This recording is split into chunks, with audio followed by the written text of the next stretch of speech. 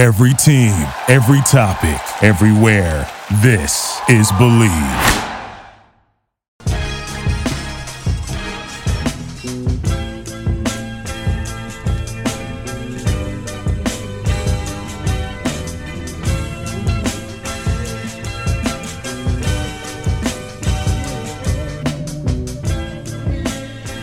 Hello, and welcome everybody to another episode of Pod Strickland. I'm your host, Shwin, and this is episode 307. I am joined by, not first time, but first time in a long time, guest. His name is Puneet Singh. That is at Puneet Singh on Twitter. Puneet, how are you doing? Good, man. How are you? Thank you for having me back on. Yeah, for sure, man. It's honor and a privilege. Yeah, it's been a minute, and you hit me up on Twitter, and you were like, hey, have me on. And I was like, great. I don't have to fucking figure out a guest. This is wonderful. So I'm pumped. We're going to do a lot of Knicks stuff because this is a Knicks podcast. But before we get into that, I have to make a few announcements. The first being that Strickland has an Instagram. Check that out. That is at thestrick.land on Instagram. We are posting all kinds of new content out there. The Strickland also has a YouTube channel where you may be watching this podcast. If you are and you haven't done so already, please hit like and then subscribe to the channel. That would be a huge help to us. The Strickland also has merchandise, which you can find on our website. We have all kinds of stuff on there, t-shirts, sweatshirts, hats, coffee mugs, even water bottles. Check it out. Again, you can find that on our website. And then finally, the Strickland has a Patreon, which you can subscribe to. There are a number of different tiers. There is a $6 tier that gets you access to Pod Strickland, the podcast that I host every Friday with Prez. You also get access to the Strickland Mailbag, hosted by Andrew Steele, a.k.a. Doug, a.k.a. the Doug Bag, alongside Dallas Miko. That comes out every other week. You also get access to the Strickland Discord, where the conversation never stops. There are further tiers. There's a $9 tier that gets you access to Strick and Roll, my solo pod where I rant and rave about the Knicks even more. You also get access to wonderful premium articles by Matthew Miranda, one of the best in the business.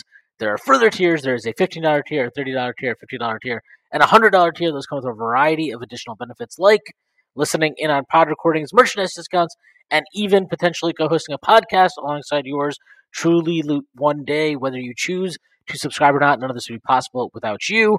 And then finally, this podcast is brought to you by BetOnline, which is your number one source for all your championship finals, info, stats, news, and scores.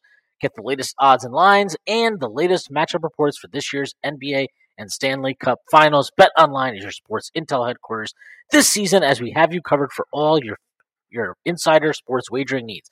From basketball and hockey to MLB, UFC, and boxing, the fastest and easiest way to get your betting info, including live betting options and your favorite casino and card games available to play right from your home. Get into the action today. Head to the website or use your mobile device to join, and be sure to use our promo code BELIEVE, BLEAV, to receive your 50% bonus on your first deposit. Bet online, where the game starts, and thank fucking God we can start the podcast now.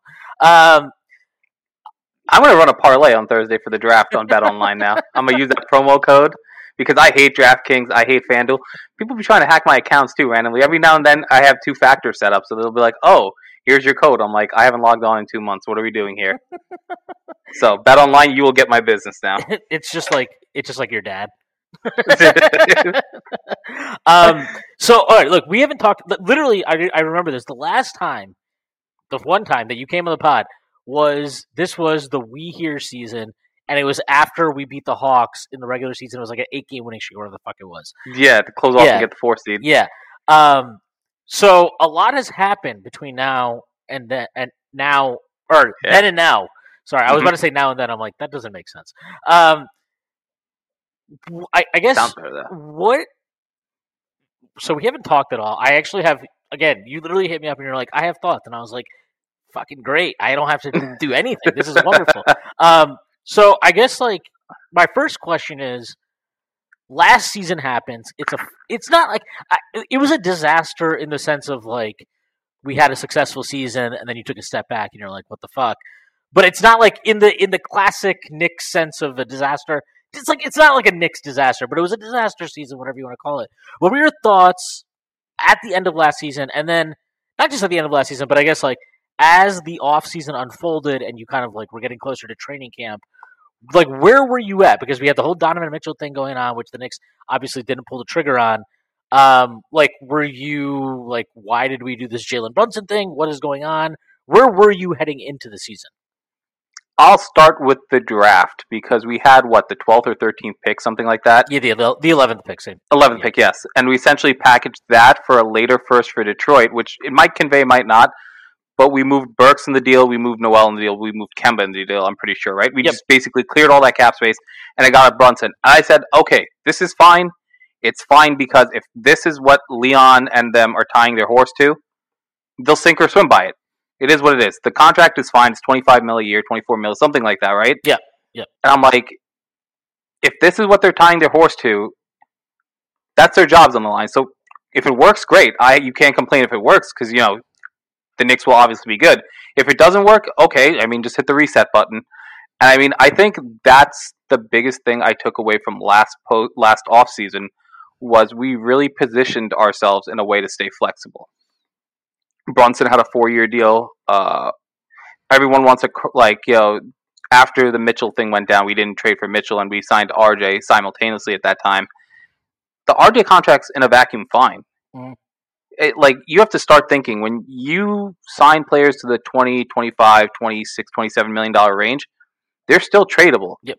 It's not like when you get into the Karl-Anthony Towns, the Rudy Gobert, the Bradley Beal terms of contracts where it's like 50, 60 million, where it's like really an anchor to your franchise to some degree.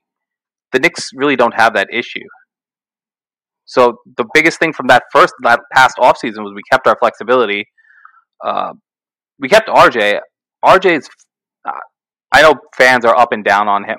I think after watching him the last 2 postseasons, where after Game 2 he really got settled versus the Hawks in 2021, and this year where he really, I don't want to say established, but he played very comfortable enough that you feel like if you're a perennial playoff team, you would want someone like him on your team. Mm. So I know going into this offseason with how even the management, because now Gerson has a little bit of a role with the Knicks, how he feels about certain players he'll be linked to. We've been linked to Karl-Anthony Towns just by proxy because we're New York. He's from New York. Yeah. And I always love how that's just the logic for everybody is just well, he's from New York, he's from the area, and fucking Leon Rose was at CAA, and Karl-Anthony Towns was at CAA. He has been twerking a lot for New York. Oh, no. He's just... Towns is one of those guys where if we sucked, I'd be really worried that we might trade for Towns because I'd be Leon's probably got to do something to keep his job. Yep. So I'm thankful that we don't suck. And that was actually the big thing last offseason because it felt that was not that was the only reason, but there was a huge segment of fans that was well, why? What is the point of anything we're doing if we're just not going to pull the trigger on getting Donovan Mitchell? And I think, going back to the 2021-22 season, there were a lot of things that were really frustrating about it. Obviously, Randall, falling off a cliff and Tibbs being super stubborn were the biggest ones. But, I thought the biggest thing, and this ties into Tibbs being a bit stubborn, is that, I just came away from that season being I feel like we have a lot more talent on this team than we were allowed to see, and that was not deployed properly. And then, when you look at kind of where the Donovan Mitchell trade talks, what Utah was asking for and where those talks broke down, a lot of it was just yeah, of course, you just throw in an extra pick and, you just give us Emmanuel quickly and you just give – and it's I was it feels like we're trading from a deficit because we had this bad season, and I actually like our talent more than what the market seems to. And so, I think coming into the season, I would be lying if I told you I was super fucking optimistic and I thought, oh yeah, 5 seed, win a playoff round. No, I didn't think any of those things. And a lot of that, to be quite honest, was I didn't believe that Tibbs would arrive at the right conclusions with how to deploy the roster. And to his credit, he did. It took 23 games, and that's fine. Coaches need time to figure shit out at the start of the season. I'm fine with that. But he did, and however he arrived at that conclusion, I don't think that it was just him on his own. I do think he probably had some gentle prodding from the front office and the nerds that we employ. But like he came to that conclusion. So yeah, like I think you're right that like people talk about flexibility, and flexibility it can mean a lot of things. And what I think we've seen from this front office is they're willing to make moves and they're willing to take chances, but what they don't seem willing to do, which I appreciate, and I think this was probably part of the reason why a Mitchell deal didn't get done, is they are not willing to lock themselves in. They want optionality. They want to have the ability to shift and pivot as appropriate. And they've done that basically every year, like the last two off seasons. I mean, look, obviously it's not great when you sign contracts that you have to dump a year later, but part of signing those contracts was we can dump them a year later if we need to. Yep. And so they did, and they were able to obviously to get Brunson, and not just Brunson, they signed Hartenstein too, and Hartenstein was fucking awesome for us. So like, I think, and there was obviously a price that they paid, and blah blah blah. But like, when you to your point about the RJ contract, like, are the Knicks flexible in the sense of they have a bunch of cap space? No, they're not flexible in that sense. But like, I have a hard time believing that if they were just like, man, we need to dump the Randall contract, or we need to dump the RJ contract, or whatever. Like, I don't think they would need to. It would take probably like 5 seconds. They would probably know, like, there are teams that would just take those contracts, absorb them, and they'd be okay. So like, they are flexible in that sense, and I think basically everybody else on the roster is on contracts that are like, I mean, everybody on the roster is basically on contracts that you think are more or less flexible. Even like the Fournier deal, right? Like, yeah, it's a dead salary, but it's a salary where if I attach like a protected first or 2 protected first to it, somebody's going to bite, and I'm probably going to get a decent player out of it too. So they have options, and I think like the biggest thing that came out of last offseason and this year is like, one, your talent on the roster looks better because you had a good season, and they literally were better, right? Like, Quickly was better. I don't know if RJ was better, but I think RJ had upside games where you're like, okay, like, I can see the fucking vision. Mitch was definitely better. Obviously Deuce finally got minutes. Grimes was better. So you have all these guys that are playing better. Brunson looks really good. Randall bounces back. He was way better this year. And then so you're in a good position there. And then I think like we saw this at the trade deadline with Josh Hart, is like, you have assets and you have contracts and you have all these things at your disposal where you can package stuff together and still improve on the margins without making like your huge, big, all-in play. And, like, we're going to see what they do this offseason, but I'm just of the opinion that, like, I don't think you should ever run it back, because if you're stagnant, like, this, you're a fucking soccer guy. So, like, yep. That, like, when you're good, that's the best time to improve your roster. Like, the best time to improve your roster is when you're good. And if you don't, nobody else in the like, if the Knicks are just like, we love our roster, we're just going to run it back, that's great. You know what's going to happen is every other fucking team around you in the East is going to be actively searching for ways to improve their roster. So if you're not proactive about it, you're probably going to, if you stagnate, you're just taking a step back. That's just how it works. So, like, I'm not of the opinion the Knicks should run it back, but I do think the Knicks can exercise like a relative level of prudence about improving the roster relative to like last summer, where it felt like, I mean, obviously they didn't do the Mitchell trade, but like, in retrospect, the moves they did make, right, to open up the cap space for Brunson, unload the contracts they did, those are pretty significant shifts.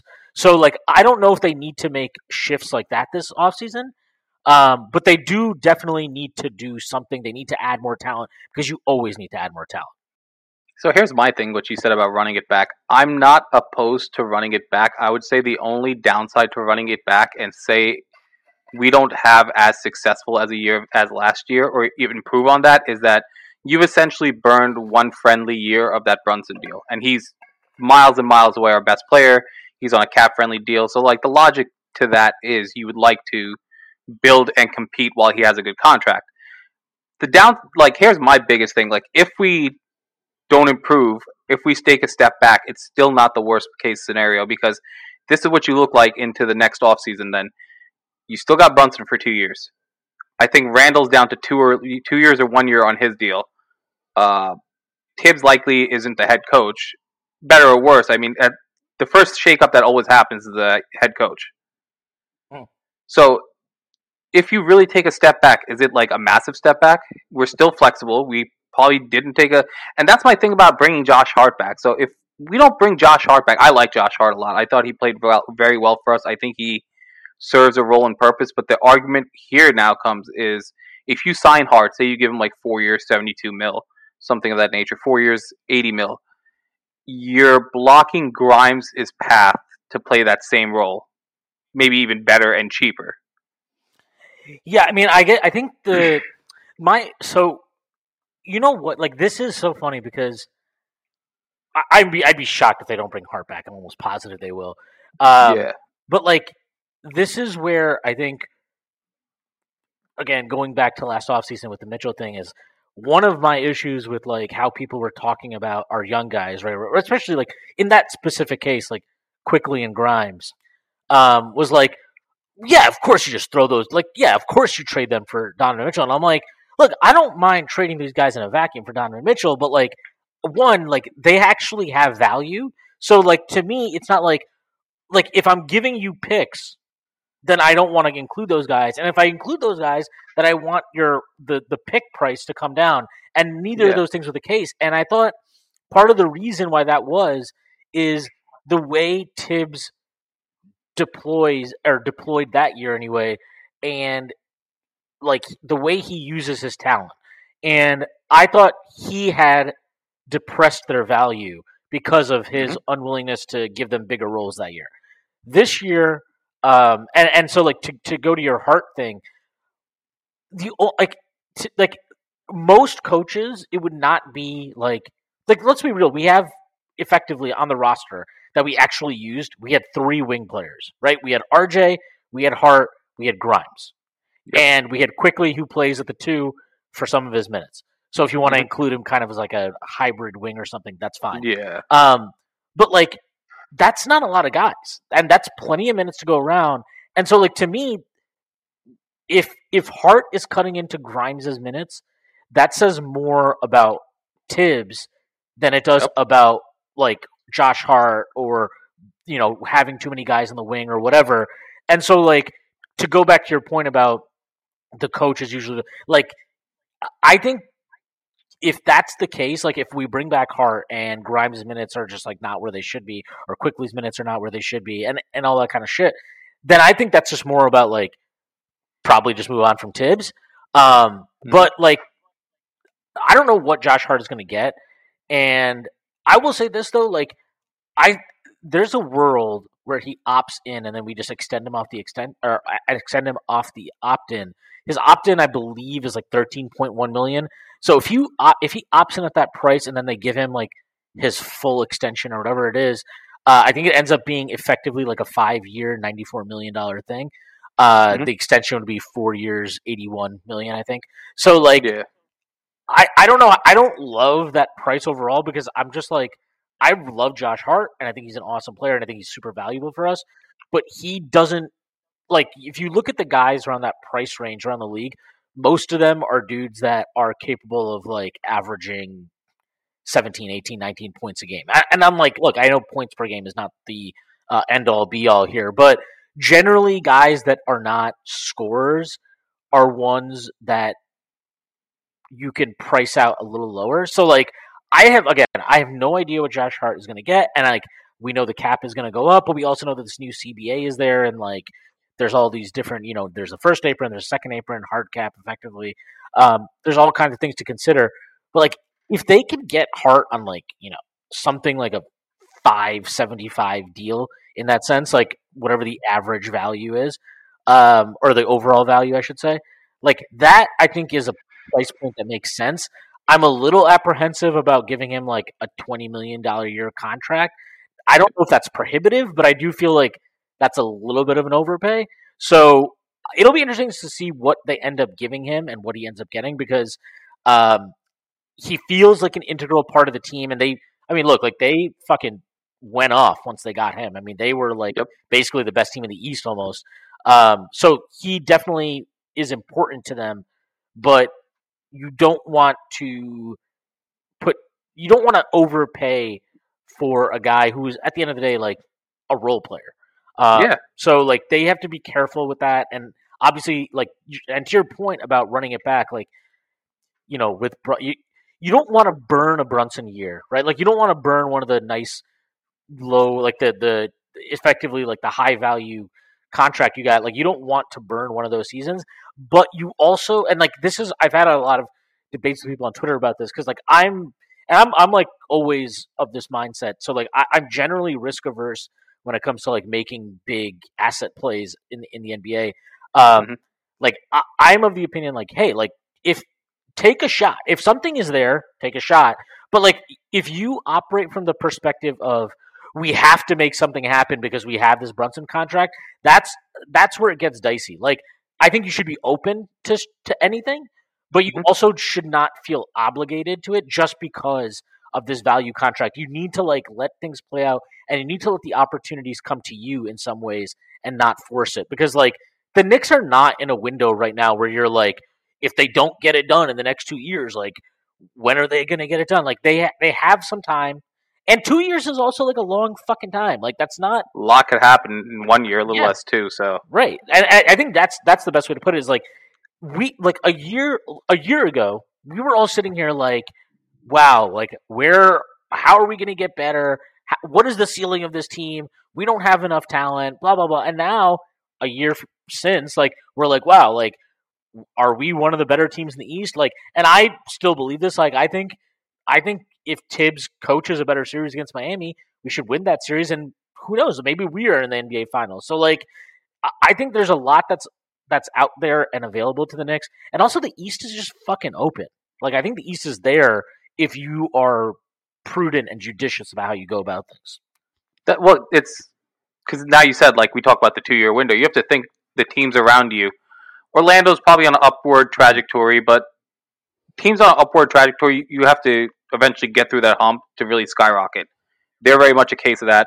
I think Atlanta will bounce back, and they're a young team also, and I like Snyder a lot as a coach, so I think he should be able to carve out and figure out things. But then you look at the rest of the East, it's just like, I expect Cleveland to regress. Just based off how they had that postseason versus us, I really think they're going to take some weird vibes with how they ended. Yeah, exactly, because like Allen didn't play really well, just like a deer in headlights. A little bit same with Mobley, and then Mitchell was like playing for us at that point. Every comment after, he's like, "Oh man, I went to the Garden. It was awesome. Game 3. Yeah, you were supposed to suit up and play, man." Yeah, I know. But I mean, he's doing his off season. I'm a Mets fan thing right now, so that's good. But no, you look at the entire landscape of the East, and just players. Players are getting older. Head coaching shit. Look at Toronto. Toronto 4 years ago they won the title. Yep. And now they're very much stuck in a place of like, oh, do we tear it down, rebuild? Do we retool, like attempt to retool on the fly? Even some of the good teams, right? Like Boston, they're probably gonna have to supermax Jaylen Brown if they keep him.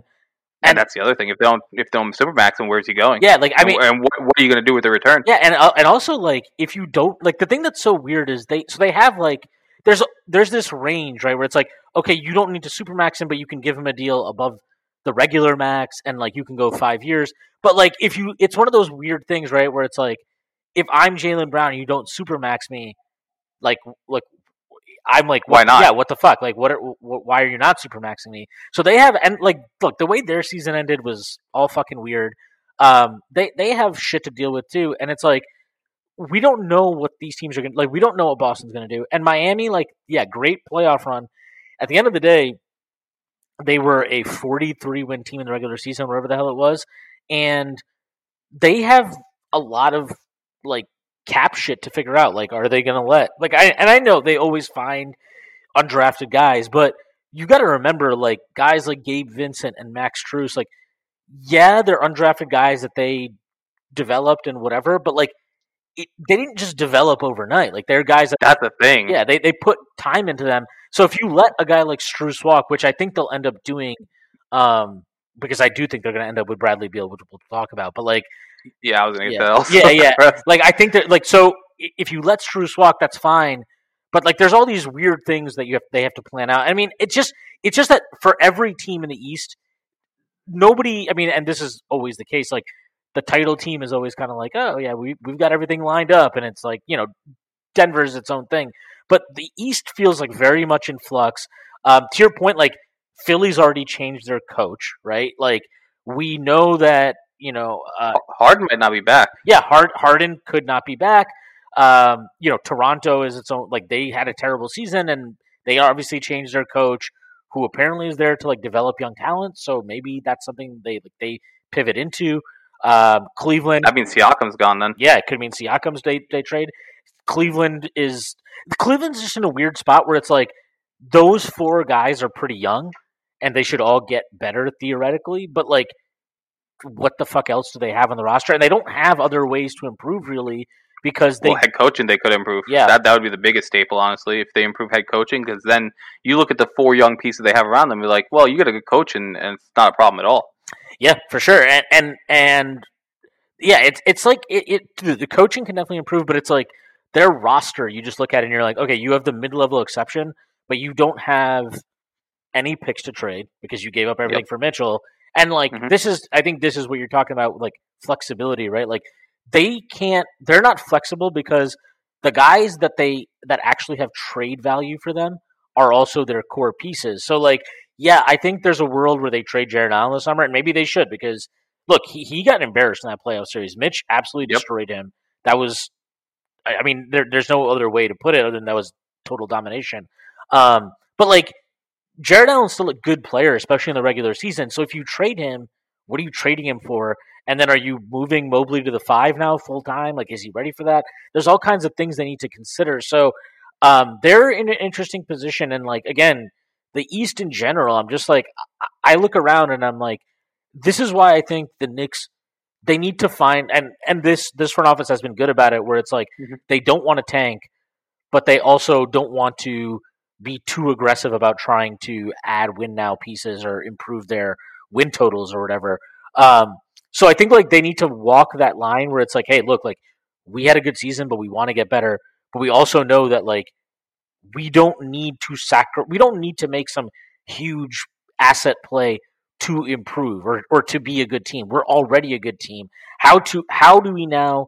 What are the caliber of guys that can bridge the divide between where we are now and being a true contender? And like, I think the list of those guys is just a lot smaller than like what I think a lot of Knicks fans seem to believe. Where it's like I'm not sure. Like, there's always like we talked about Cat. Like, there's always this thing like, oh, Cat. Like, I'm like, is this Cat? Like, where does Cat get us? Like, is he better than Randall? I don't know. No, not at all. Yeah, I don't think so. I mean, you just put basketball aside. It's a completely different thing, also.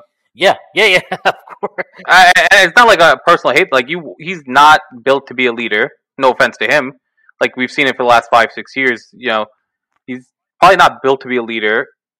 And you're playing in a big market where I give Randall a lot of stick, but he's very much. He at least earnestly tries, even on his bad days. He's very much a. I went out and I tried to do my thing, the best of my ability.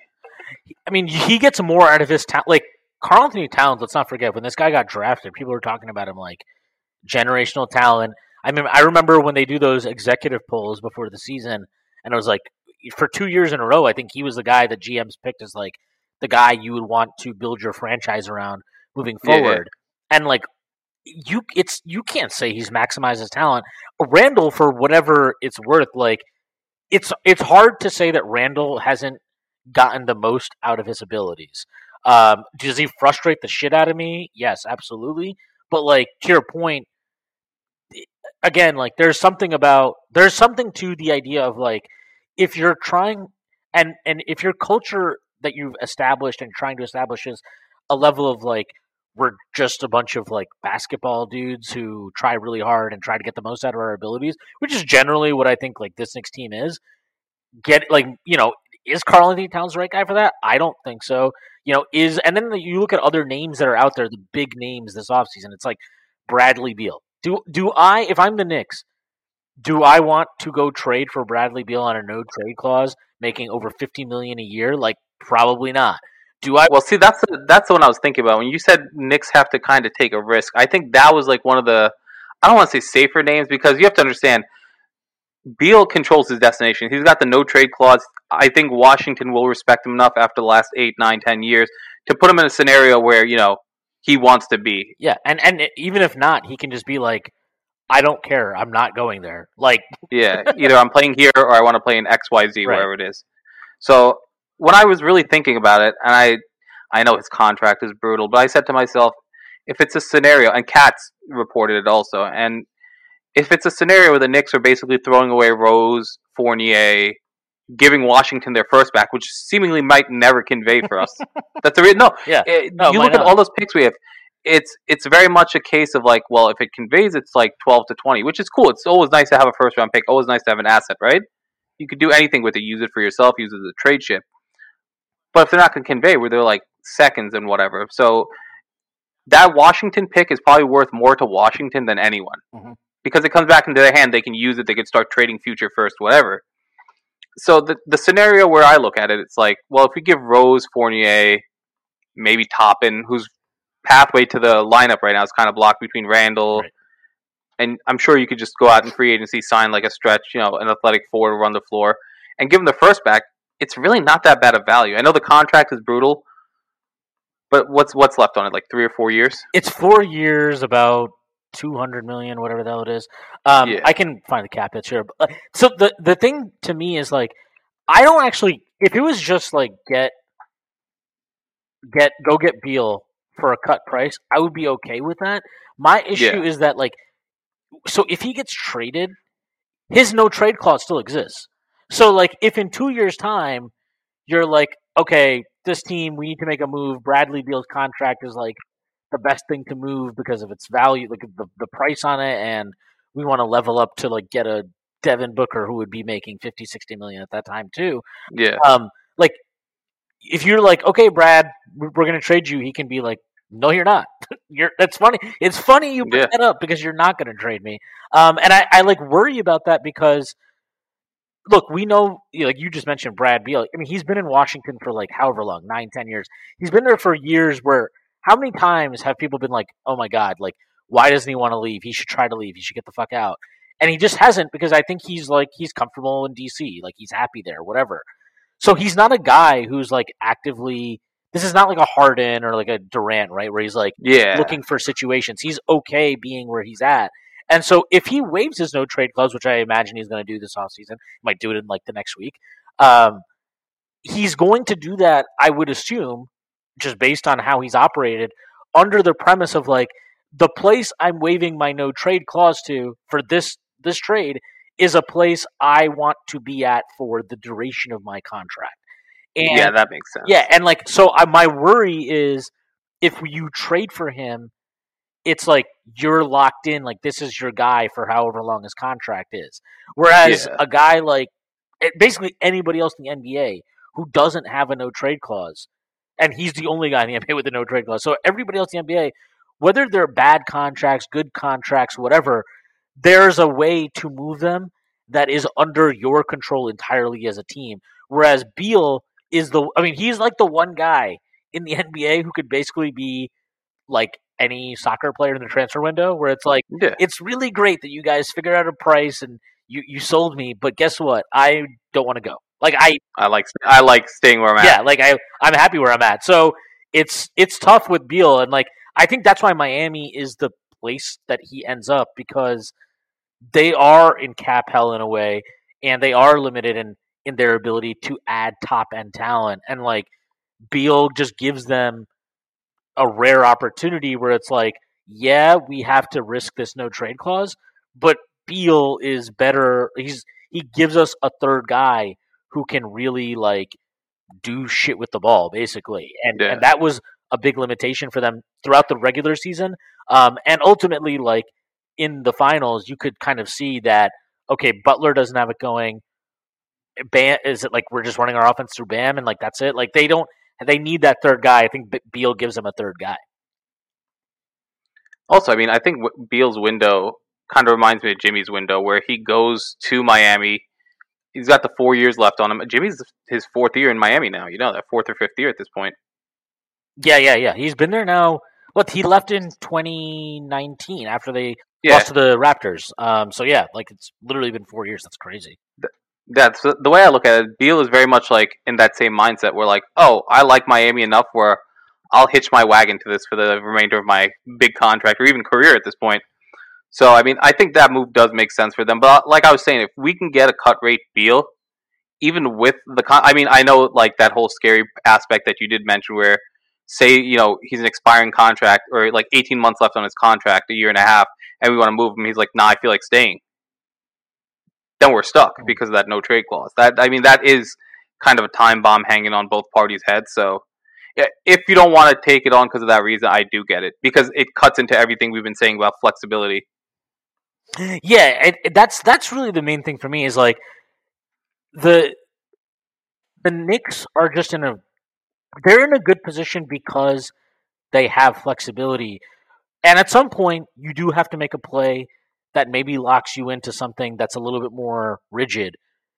But I think they need to be careful about what that thing is, and they have been careful to this point so far, which is a credit to them. And like honestly, if you told me that 3 years ago they would pass on a Donovan Mitchell trade and like pass on these various stars that have moved in that time, I would have been a little bit surprised. And I think it's weird, but it's kind of funny actually because Leon Rose gets hired. He was not an executive, right? He's like basically the Ari Gold of the NBA. And so you're expecting him to come in and it's like, oh, it's going to be the Knicks thing where it's like, we're just going to trade for 2 stars and like, we're going to do the Melo thing all over again. And he hasn't done that. They've actually been like really patient. They've been not perfect, but they've been prudent. They've been careful. They've been cautious at times. Very good structure of the roster building, honestly, by Rose and staff. Because you have to look, we built really nicely through the draft. Grimes, Toppin, quickly right there alone, 3 key pieces through our draft. Yeah, and I think the other like one thing I think a lot of GMs get in trouble with is when you come in to a situation, you're like, I want to make this my roster. I want to put my imprint on the roster, and that's fine. Like you need to, but that also doesn't need to mean you get rid of everything that was there before you got there. And so, like what they did, right? And if you look at this roster, it's very much their roster, right? But they kept RJ Barrett, so I mean, he's here at least so far. They've kept him on the roster. Yeah. They extended him. They extended Mitchell Robinson. So like they got a lay of the land. They got like, okay, let's evaluate the roster, and they've picked and they kept Randall. Randall wasn't their guy. They didn't sign him. Like he was there. They've kept those 3 pieces, and then they've been like, okay, how can we improve the roster around these guys? And like for me personally, there are times that's been frustrating because like I'm just so over Julius in a lot of ways, but I also appreciate that like it's easy for me to be over Julius Randle because my fucking job's on the line. I'm not putting I got no skin in the game. But like if I'm in the business of I want to win basketball games, it's a risk, obviously, to lose a guy who's been as productive as he's been in the regular seasons, at least. And honestly, I mean, he's had, 2 All-NBA, 2 All-Star seasons. Yeah, 2 out of the last 3 years. So, like, it's easy to just be like, we should move Julius, and that's what I think is, like, the best thing for us. But, sure, but, like, what are you getting for him? And I think they have managed to, are they open to, I think they're open to trading anybody in the roster other than Brunson, which I am fine with. But like they don't view these guys as like I think the best way to put it is they don't ever feel obligated like we have to do this thing. Oh yeah. So that's the biggest thing. It's not like they're not whether you want to call it pressure, expectations. They're very much like, oh, we've done this really good so far, 3 years running, and let's just keep doing what we're doing. There's no reason to like rock the boat. Any sense? Yeah, or like, yeah, they just don't. They don't need to. They feel like, okay, we don't need to do this thing right now. Like, if we want to make a move, that move we'll wait for the price and for what we want to come available. Like that's like what they did with Brunson, effectively, where it's like, I think if you look at the moves they made, the first 2 off seasons they were here, like they clearly understood that point guard was a major need, right? And so like, okay, yes, they bring back Elfrid Payton, but they drafted quickly that year. And then the next offseason, they move on from Payton and they signed Kemba and they drafted Deuce. Like Deuce, obviously, I mean Deuce for where he's drafted, I think he's been fine, but he's not a point guard yet. And Kemba, obviously, that didn't work out, but they didn't make some huge play on Kemba, right? And they move on from Kemba, and then they get Brunson. So like they've understood that, like, I think they know where the problem areas are in terms of where they can improve the roster, but they are a little bit more like, let's take a shot here. Let's take a risk on this guy, and they take their time, and I think they have been patient about, okay, we need to make this better, but we also don't need it to be better in the best way possible right this second. Like, we can play around and we can explore our options. You know, the thing about the Knicks front office, the best way I could describe their front office is everything is a calculated risk. Yes. Because there's just a flat out risk, which is, you taking on like Towns, or you taking on like, let's give it a shot with Gobert, like just something completely out of left field. Everything they're doing is under the impression of like, well, if it doesn't work out, this is only what we've given up. This is our out to it. Mm-hmm. You can't, like, the Kemba Walker deal is a perfect example of a calculated risk. It was like 2 years, $16 million, something like that. So the out on that was, if he doesn't work out, he's only 1 year, $8 million. A lot of teams will take that as an expiring. They won't care.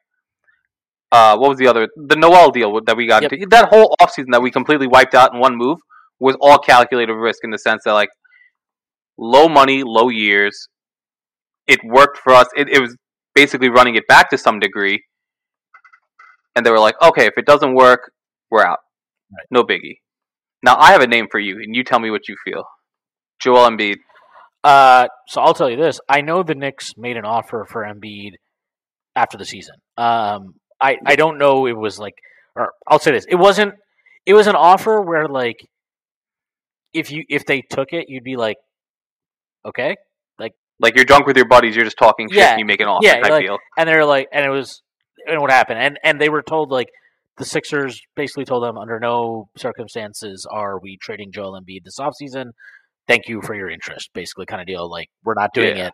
And so, like, Embiid is so hard for me to evaluate, because, like, on just pure talent and, like, whatever, like, look, did he deserve to win MVP this year? I don't really care about that discussion, but, like, he is a top 10 player in the NBA. He has MVP caliber talent. He's had MVP caliber seasons. Whether you agree with him winning this year or not, he's had MVP caliber seasons. So in a vacuum, it's like, of course, that's a guy you should trade for. But you also just, like, need to look at some point, I just don't know what to do with a guy who, as talented as he is, can't get out of the second round. And is some of that injury related? Of course. Like, he's been injured. He's had some bad luck. Ben Simmons can't dunk the ball all of a sudden. Like, there's shit that happens that isn't necessarily under his control. But if you're always, like, there's always something with him. There's always something. He gets in the playoffs and he fucking hurts his knee. He tears a ligament in his hand. His face gets broken. Like, it's always something with him. And those injuries aren't linked, and they're not necessarily chronic injuries, but it does feel like maybe there's something about his play style that's just conducive to injury. So, like, is he a guy, like, this whole, like, concept of, like, when you trade, like, you have to make these all-in moves to get a guy. I thought that was, like, a pretty stupid and dangerous place that, like, trade value is going to, where it's like, look, I get these guys in a vacuum are worth this price maybe, but if you can't now make moves to complement them and tinker with your roster around them, that doesn't really make sense to me. And with this new CBA coming in where, like, there's all these various trade restrictions when you hit certain aprons and all that type of stuff, I think that the value of what stars are worth in trade comes down a bit in a year or two. And, like, I think you're already going to see it this offseason. This Beal thing, like, of course, him having a no trade clause is part of, like, why you can maybe get him on a lower value deal in terms of what you'd have to give up. But, like, I think it's also because that number that he's on, that $50 million a year, whatever, it's a lot more prohibitive moving into this new CBA than it was under the last one, where it was like the worst case scenario is you would have to sign a big luxury tax payment. It had nothing to do. It doesn't restrict you from anything. Like, okay, you have the taxpayer mid-level instead of the full mid-level, but you're not restricted in trade. You're not restricted with anything else. It's very much like baseball in a sense at that point, Right. where it's just like you have to cut a check for the luxury tax. Yeah, exactly. And so, like, I am like the Embiid thing is interesting because I think in maybe a year or two, like, what is considered a major price for a star is different than what is a major price right now. So, like, am I in? Well, we have to remember the market was very much tainted because of Ainge. Yes, I mean Those 2 trades he did, that really set the benchmark. Where it's like, oh, you're giving us like 2.5 starters and 4 firsts. It's become the benchmark for trades. Yeah. Durant, both Mitchell and Gobert. Anything going forward that seems to be like, oh, this is what we want. This is what we need. Give us your all your flexibility, and that's what you give us. And it's like I mean, even like the DeJounte Murray trade last summer, where it's like, is he a good player for sure? 2 unprotected firsts and a protected first and a pick swap, like that's wild to me. And I'm just like, I just when I saw that trade go down, I was just like, man, this fucking trade market is insane. Like people were so upset we didn't jump into the sweepstakes. I'm like, for what? At what point is Dejounte Murray worth that? Like, no knock on him, very good player, but that's like a borderline franchise-altering move where it's like you're giving up your flexibility for the future, and you're like, oh, we're gonna win within the next 2 to 3 years with this guy. Yeah, and it's just like the Knicks were not in a position to make that type of gamble on anybody. Yeah. I really like. Okay, if it's Giannis, sure, but like these guys we're talking about, like DeJounte Murray, absolutely not. Donovan Mitchell, really, really good player. Is he?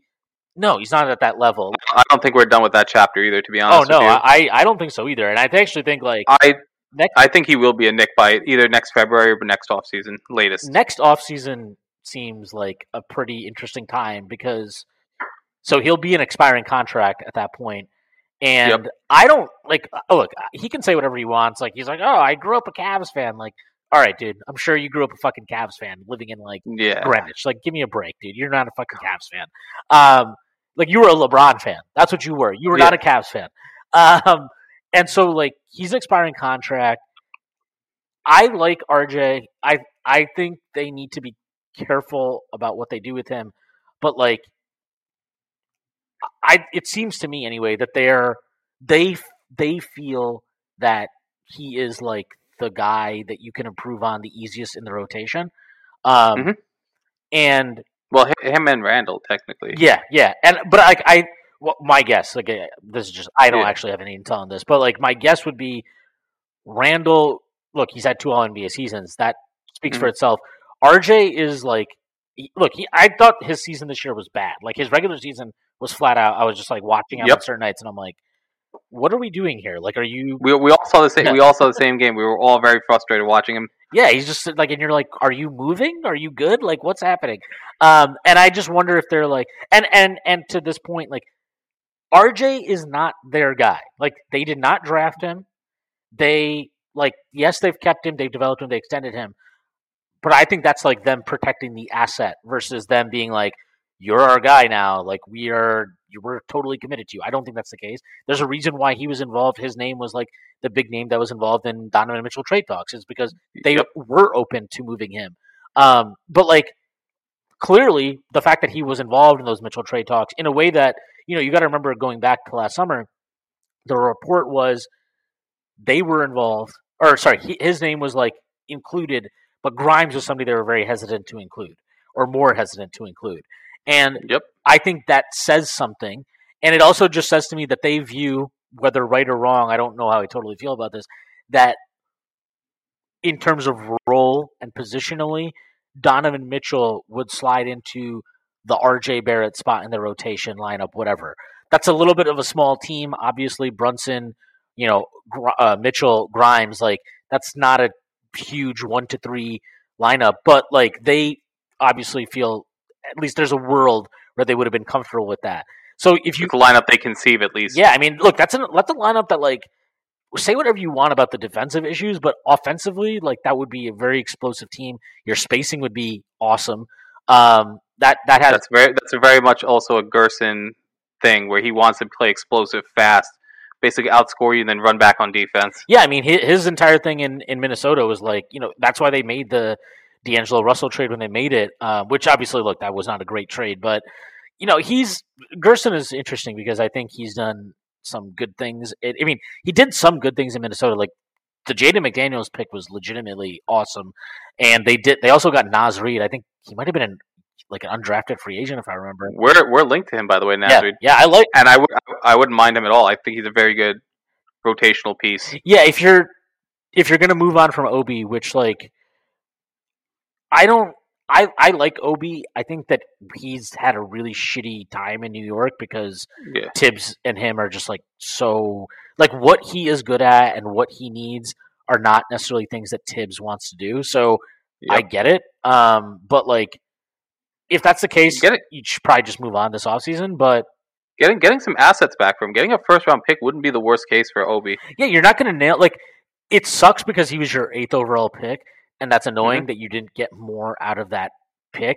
But that's a sunk cost. It is what it is. It's over. Yeah, I don't want to cry about that anymore. I want to just cry about what we get for him now going forward and how that helps the team. Yeah, I mean, look, the Knicks have burned a lot of picks, right? Frank was the 8th overall pick. Knox was the 9th overall pick.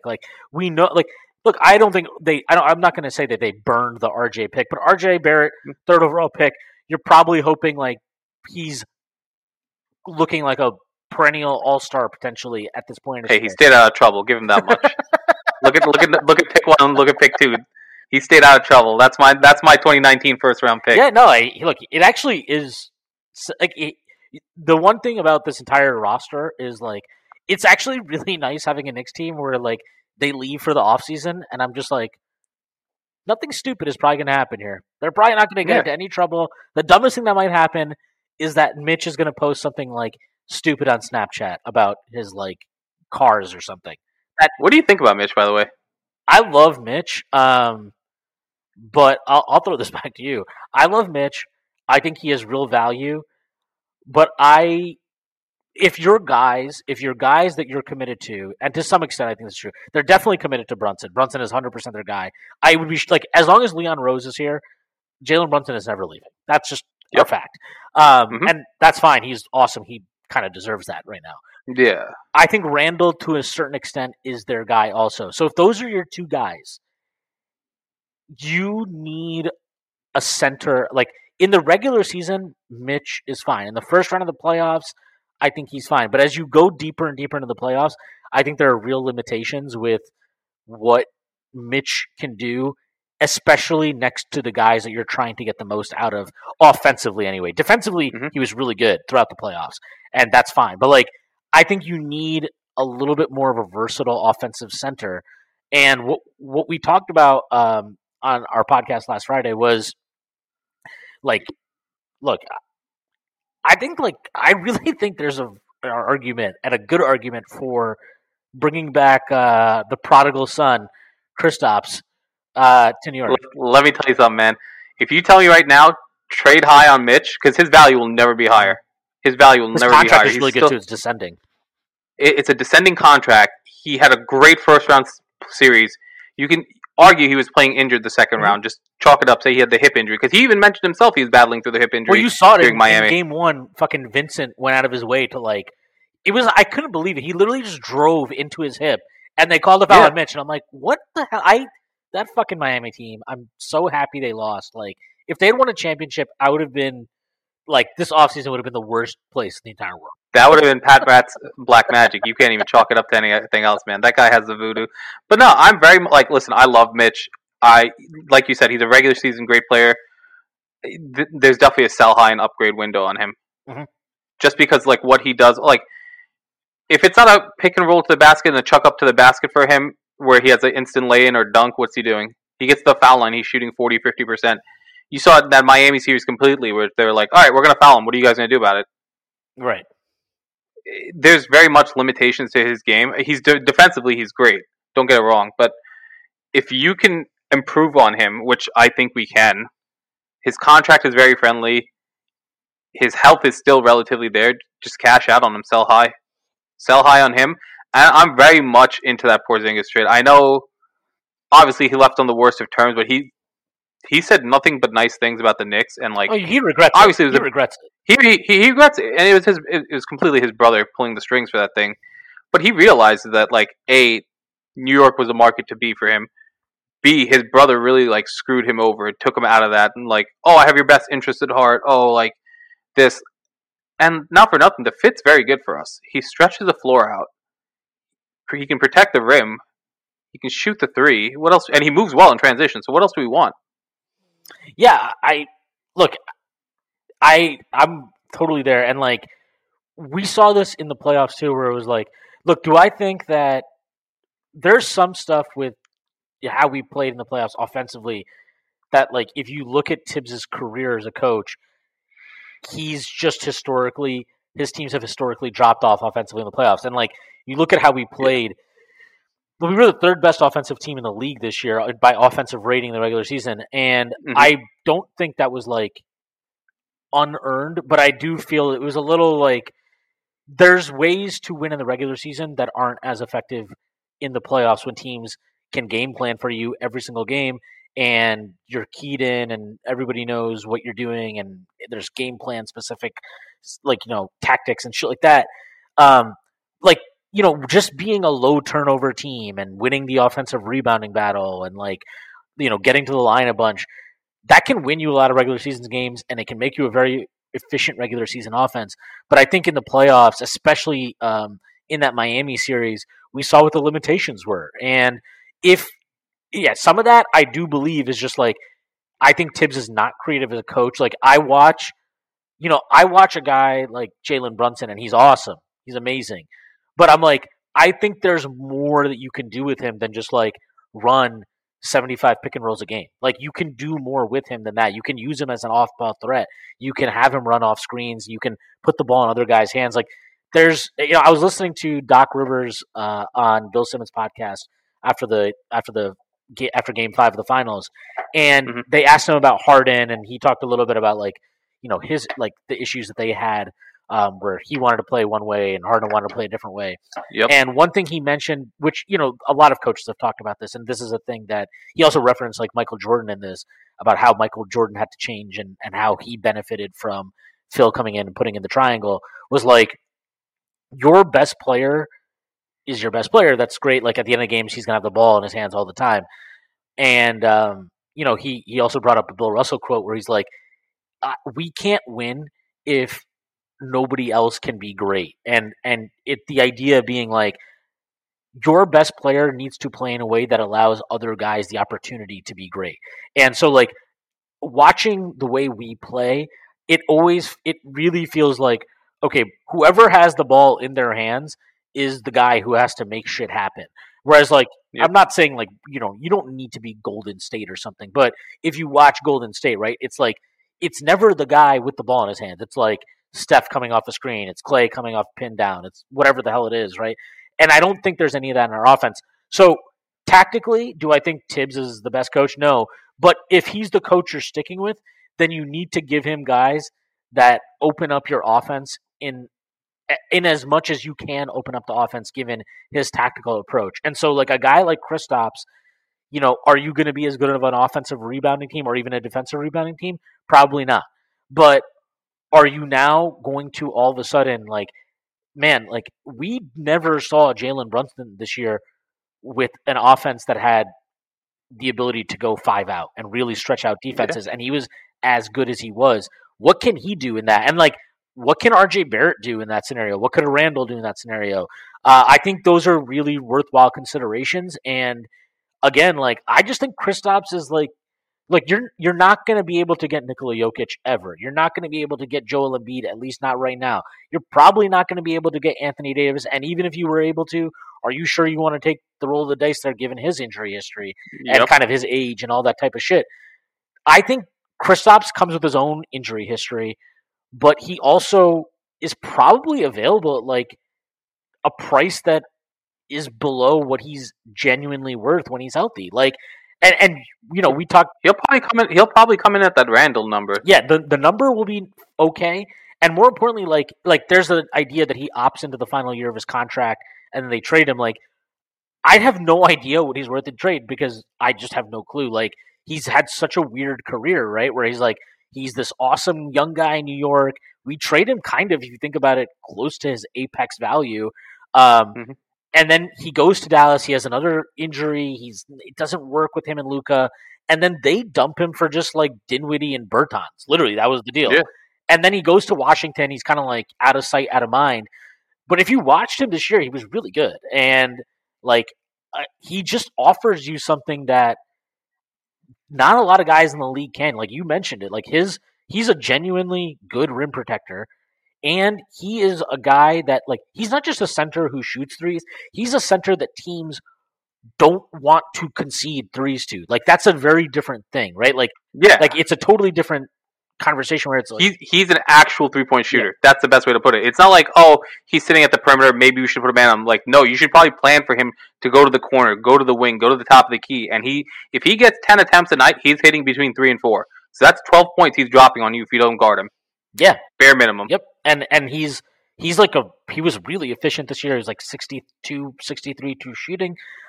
He's become a lot better. Like one of the things that was super frustrating when he was in New York was like, you know, we just play the fucking Celtics and then they'd be like, okay, we're just going to switch everything and Marcus Smart will be able to lock him up. Like he can actually punish those mismatches now in the post. Like he wasn't able to do that in New York. That was a huge issue for him when he was younger. He's really improved that element of his game. And like, look, I love Mitch. If they didn't want to do anything at the center position, I'm fine with that because I think like that's a reasonable choice.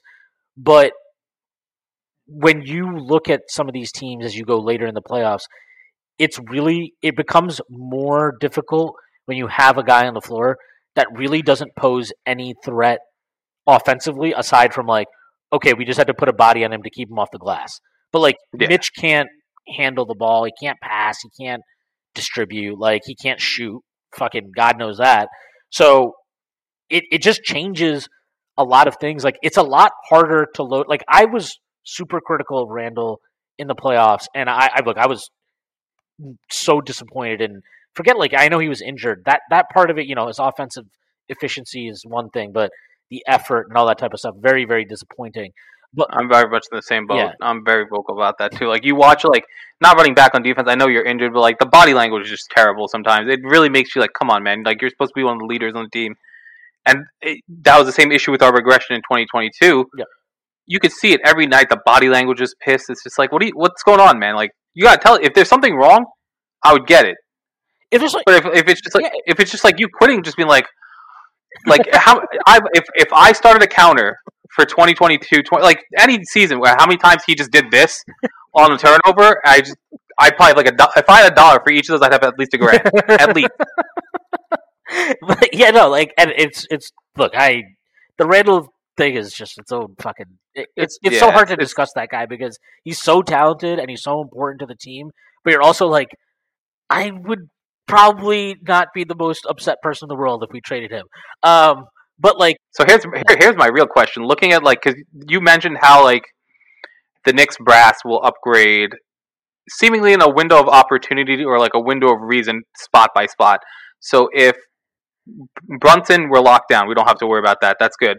Mitchell, like we talked about, maybe he's next offseason. So if the focus shifts now to, say, upgrading at center, upgrading basically the 4 or 5 to varying degrees, whether it's depth, whether it's starting. If I told you we could get Kristaps in, Nasreed in, Toppin we'd get a first-round pick for, and Mitch we send for like a first and something else. Or Mitch maybe goes down the KP deal or something. Yeah, something like that. How would you feel about that? I would be pretty okay with that. I'd be pretty happy about it. I mean, look, if they got Porzingis, like I would be really, really, really happy because I genuinely feel like, look, this front office is pretty interesting to me the way they operate because like you know this, like there was like once you know Hinkie gets hired in Philly, and it felt like overnight everybody on like, you know, NBA media, NBA Twitter, whatever, it became this whole thing of like, well, like if you're in the middle, like you should just blow it up and you should tank and you should accumulate picks and like that's the only way you can really like build it up.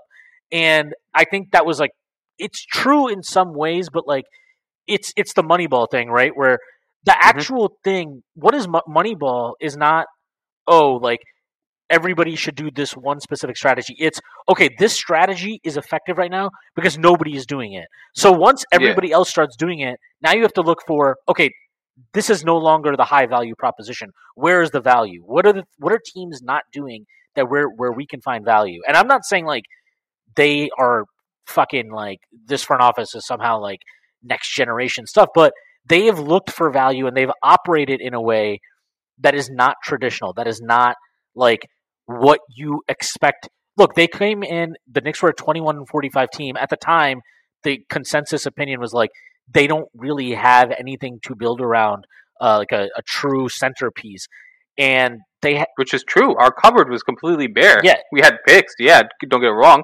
But that roster when they came in was just RJ and Randall. That's it. Yeah, and Mitch. And it's like, okay. And even then at that time, like, Randall was not, none of us viewed Randall as like a guy. Like Randall was like that backup signing because we lost out on Katie and Kyrie. And Mitch was still raw as hell. RJ was your rookie, so you think that there's some value to him growing there. But Mitch was raw as hell. He was just like a second-round pick. He was supposed to be a high pick, but he fell into the second that year. Yeah, right.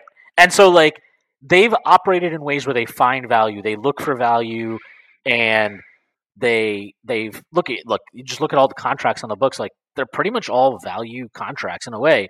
And I think Porzingis is interesting because of his injury history, it feels like there are a lot of teams that are like, I mean, it feels like the market for him is not what it should be given his level of play last season. And if you can get him on a Randall type of contract, or a Brunson type of contract, right, like that 105, 106, 107, whatever. Like there's like in a year's time, if he played the same way he played last season, moving forward, in a year's time, that contract will be another one that teams look at and they're like, it'll be like, holy shit, like that's a fucking crazy valuable deal. And I just think like he just gives you a tactical option, an offensive ceiling that you don't have on the roster. And what he gives you isn't just like, his value isn't just limited to what he can do with the ball in his hands. He warps defenses in ways that can get more out of a Jalen Brunson, that can get more out of an RJ Barrett potentially, that can get more. That was going to be my next point, because I was going to say, if your drop off on defense from Mitch to KP is say -5, your upswing on offense is at least double digits, if not more, because it's not just the points KP's doing, it's that he's getting better looks. It's like the ball gets down to Mitch, one of two things is happening. Either it's a basket or we're going the other way. And that's not a knock on him. That's just the offensive game. He's not going to kick it out to RJ. He's not going to kick it out to Grimes. He's not going to find a slashing Randall.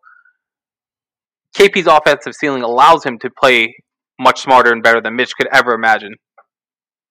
Yeah, 100%. It's like it's not a knock on Mitch at all. It's just it's like, look, I've talked about this. I was even talking about this last year, but like even last summer, I'm not joking, but it was more of like a, what if we traded Randall for Porzingis? Would that be interesting? And I still think it would be interesting, but they're not going to trade Randall for Porzingis. They're going to try to.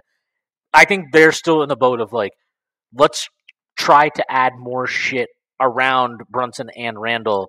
And like, but like, there's just not. How many centers are there that are genuinely plus defenders and give you that type of 3-point shooting? Like, it's Brook Lopez, and it's like Jaren Jackson, and he Jr., and that's it. Like, Triple J is another guy I wouldn't mind.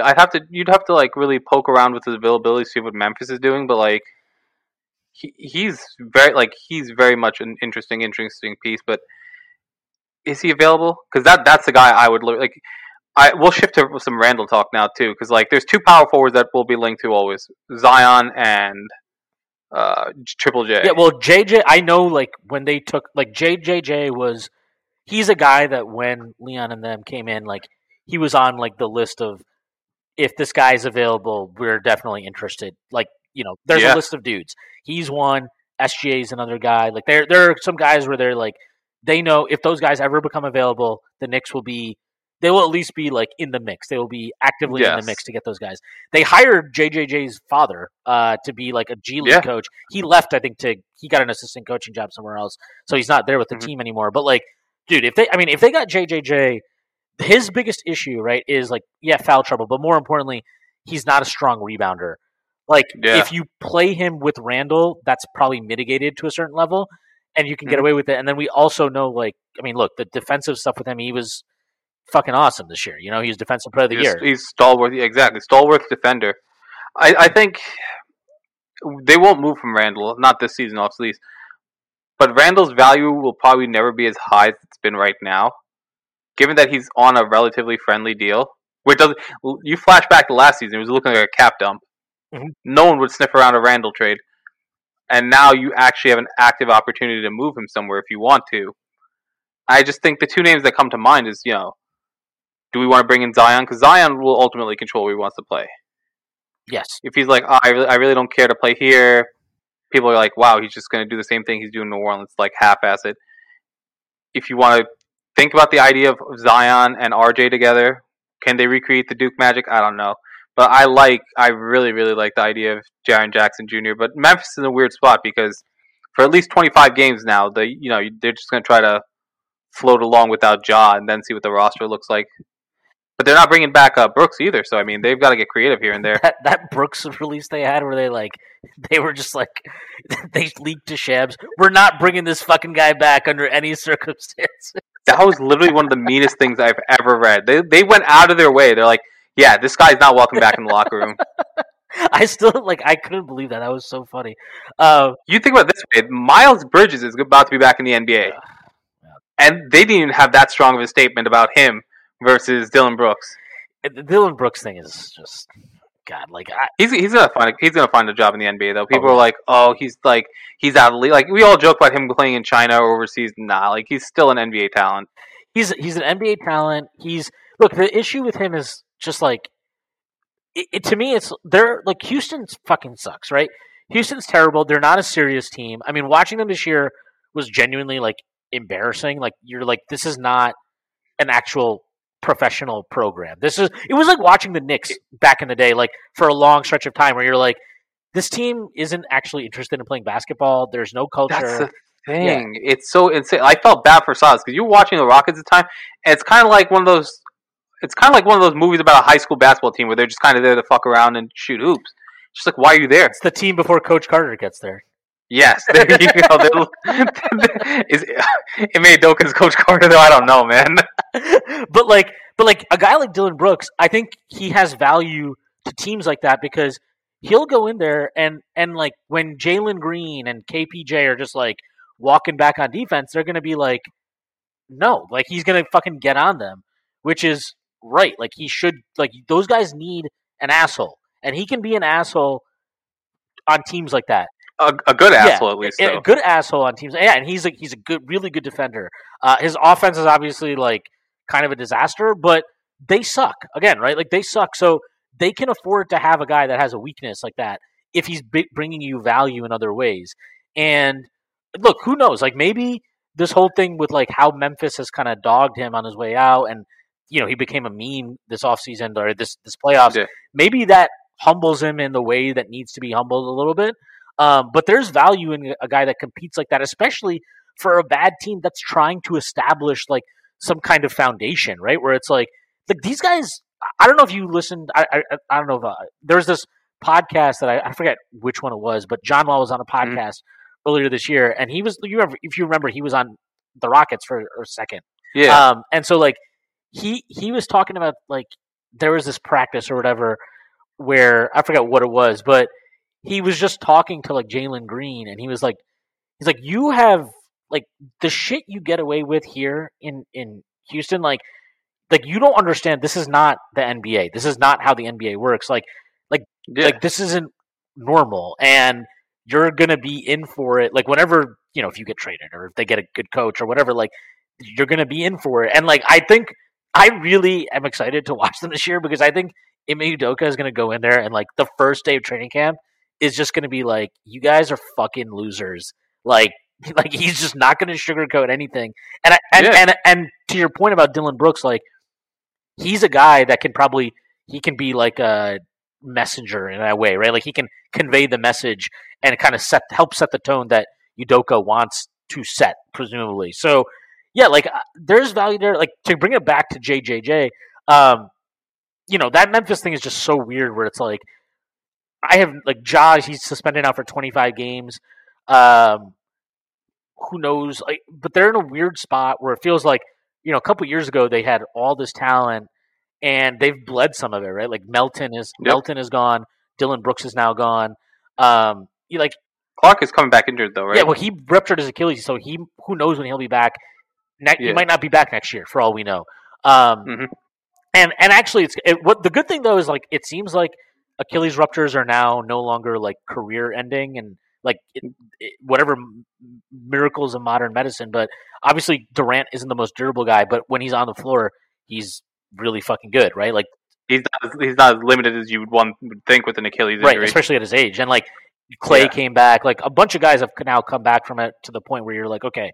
Clay took a long time to go get back, though. Yeah, he did. It might have been the age thing, but like it really took him a second to get back to where he was. Yeah, I mean, he had the thing where he tore his ACL and then he ruptured his Achilles, and it's like, oh my god. Yeah, it was back to back. So look, but like, if I can't imagine they would even consider trading JJJ for the time being. It's hard to gauge a value on that too, honestly. I mean, he's on a really friendly deal. His contract is really good. They still have. You got to imagine that they. Bane will get an extension this offseason. Ja will be back, obviously, at some point. Like they're going to give that at least another year or two. But he's a guy that you should definitely keep an eye on long term. But it's like, again, like we were talking about with the Brunson deal, the Knicks do have this nice little window going for them. Like don't feel you shouldn't rush to do something. But Porzingis is an opportunity that's there this offseason that like probably isn't going to cost you an arm and a leg. And that same deal that we had lined up for Beal, if Porzingis opts in, just toss him that. Yeah, just give him expiring contracts. Give him like give them their first back and give them like Toppin if anything. Yeah, no, I look if you can get Porzingis for a deal like that, I think you should do it. Like I really think you should. And I think personally that's a better deal and it's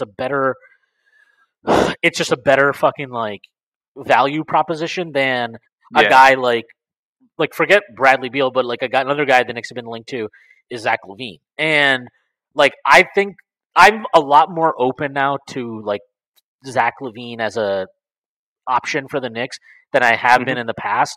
Just like he played 77 games this year, which was a concern coming off his knee. So like it's good to see that he was able to be on the floor a bunch. He bounced back really, really strong, especially to close the season. And like just looking at his various like stats and shit, the impact metrics for him are a lot better than I thought they were. So I'm more open to the idea than I have been previously.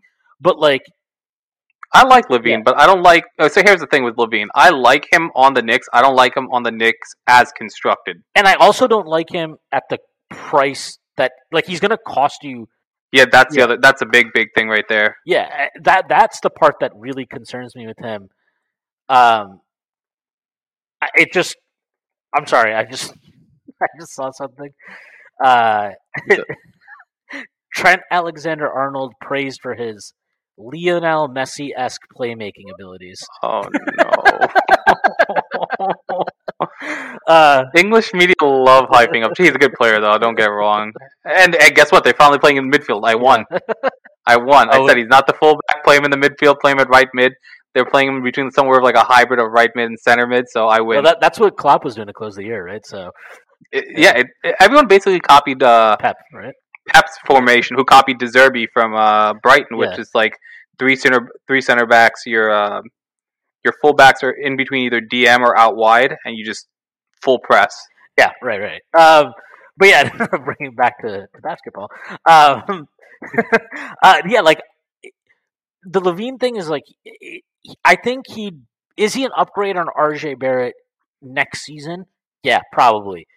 Yeah. Is he worth what you'd have to give up for him? And do I think RJ could get there in time? Like, there's all these things to it. I don't think RJ can get there in time, but I don't think the cost for us to get there is worth it. That's my hang up on that.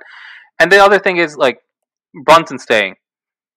So if you can move Randall for Levine, then you get into an interesting scenario where it's like, oh, you can kind of play a relatively big lineup where you have Levine, RJ somewhere between the 2 and 3.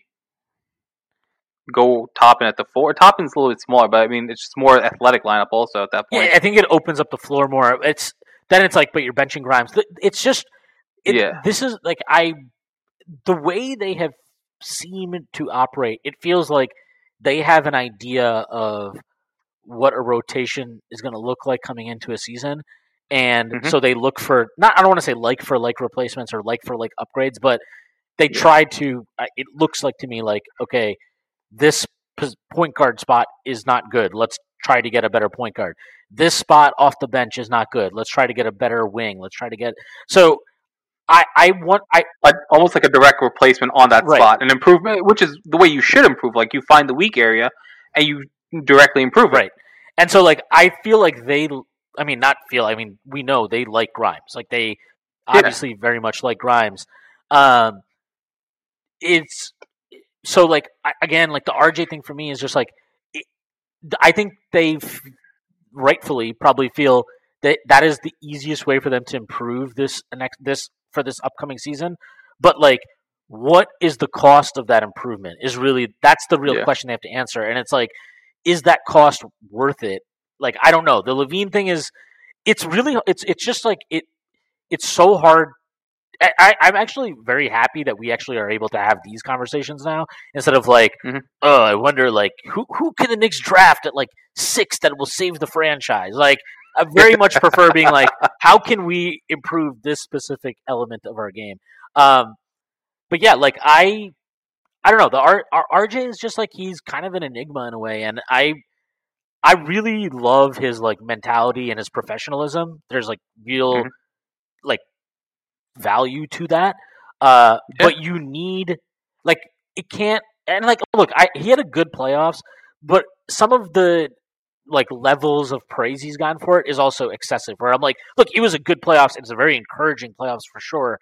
And anybody like if you kept faith with him all year, kudos to you.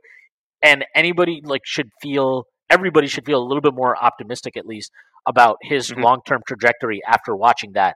But like we also need to stop pretending he was like the idea that given his playoffs he should be untouchable. It's like, all right, relax. Like he wasn't fucking Jordan out there. Like he was really good for what we expected. If he was as good in the regular season as he was in the playoffs, we wouldn't have been in the predicament we were in the regular season at any point. Yeah, we probably finished top 2 in the East. Yeah, we would have been a top 3, top 2 team for sure.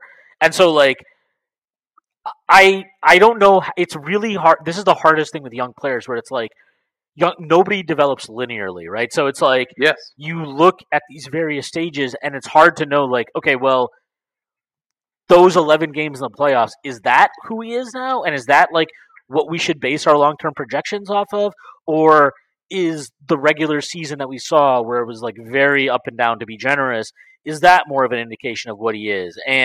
And then, like, quite frankly, I mean, forgetting the overall level of play, I think it has to be said, like, he's not been a good three-point shooter. He was a really bad three-point shooter this year, and he got a pretty solid quality level of looks. Like, that's a real consideration you have to make, where it's like, do you – and this is one where, like, I don't know exactly how to do this, but it's like, do you just straight up believe in this guy to become a good shooter? Not a great shooter. He doesn't need to be a great shooter. He's at least more reliable. Yeah, he was 40% that COVID year. Like when, and I don't think anybody really believed he's going to be a 40% 3-point shooter from that point on. But like, can he get to like 36%, 37%? Those are real questions. And like, I tend to believe that he will get to like that league average level, but it's purely a belief. Like, it is not. There's no science to that. At least for our purposes, there's no science to it. It's just like based on his form, based on how hard he works, the fact that his free throw shooting did get a little bit better, and all this type of stuff. I'm like, I just think he's going to do it. But again, I don't know. I don't feel like there's nothing to really prove for us that he will get there either. We hope, as Knicks fans, all we can do is hope. Yeah, and like as long as he's here, obviously you're hoping for the best. I guess, look, the Knicks have a couple, like we talked about the Josh Hart thing. The Knicks also have a decision to make this offseason on Emmanuel Quickley.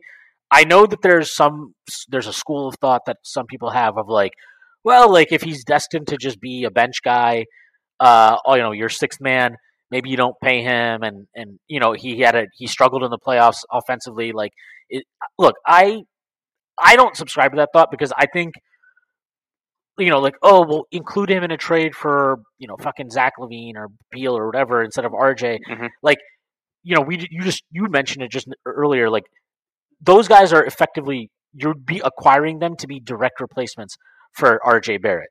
If you if you trade like an Emmanuel Quickley as the main centerpiece in a deal like that, it's not necessarily the worst idea in the world, but it is like, who's your backup point guard now? So now you've created a hole in your lineup instead of upgrading a spot in your rotation. And like, I just feel like look, I've been on the record and I still am, like, I still believe that like the ultimate ceiling of a guy, like I believe more in quickly hitting his ceiling than I do believe in like an RJ Barrett, but just based on what I've seen from him in the NBA. Yeah. And either way, like I just think there's definitely more to his game right now than we've even seen so far. Like, I think there's way more growth from him to come. I would not be trading him right now.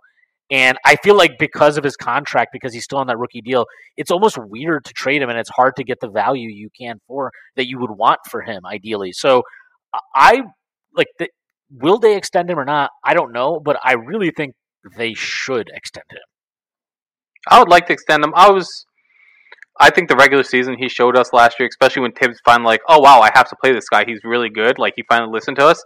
You saw his numbers take off, and it's just like, okay, this is the this is the bare minimum of Quickly that we expected, right?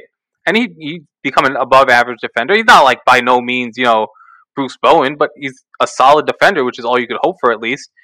My thing was, he really looked like a deer in headlights in Cleveland before he got injured. Or Miami, but yeah. In Miami, even Miami, yeah, when he got injured. But the entire postseason, he was just very. It could be like, again, rookie jitters because that was only his second time in the postseason. But I was looking at him like, I'm trying not to put too much stock into this, but like, when you're playing that rattled, when you played so good in the regular season, it's hard for me to not at least like weigh that a little bit. But no, I mean, listen, if we could keep him because what he's shown us in the regular season, great. And then you hope, next postseason, he doesn't have a repeat of that. He finally, settled, confident. It's like him and Grimes looked rattled offensively for sure in the postseason, and actually, there was a point at the end of the regular season where you're like, man, what is this extension like? What is he going to get? I still think he's going to get like a good number, but one, I think this is where this new CBA, probably benefits the Knicks in a certain way, where the market for him is probably not as rich as it would have been, and then. Because he struggled in the playoffs, I feel like if he had a good playoffs, this would be a lot more complex of a discussion. Because then we're probably looking at trading him because he's pricing himself out. Yeah, like his contract is going to be huge probably. But he didn't. So, like, and the other part of it is, under the new CBA, you can give him a 5-year extension that isn't a max. You couldn't have done that before. So, like, if you can kind of bridge the divide of like, okay, well, I want over $100 million guaranteed, and you're like, okay, that's fine, but then we want to give you it over 5 years, not 4 years. That's like like if you can give him $110 million or something, right? And bring down the average dollar too. Like I think that's a really nice solid price point, or even like $500 million, where it's like $20 million a year, but it's over 5 years instead of 4, right? Where that'll be $25 million a year. I think that's the nice like middle ground they will ultimately land on. And one thing we know about this front office is like, I think Quickly is one of their guys, and I think unless an opportunity comes for a true star, like I don't believe they like. Do I think they like Zach LaVine? Yeah. Do I think they view somebody like Zach LaVine as like a true star? I don't think so.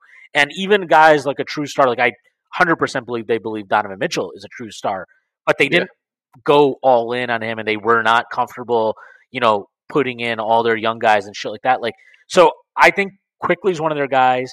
And while I don't think that means he'll forever be a Knick or anything like that, I do feel like they probably feel he has more value in a year or two on an actual dollar value contract than he does as kind of like a look at. It's hard to trade a guy making $4 million but playing like a $20 million player for the right value. It's hard to do that. Yeah, because what do we got to throw in? We got to throw in.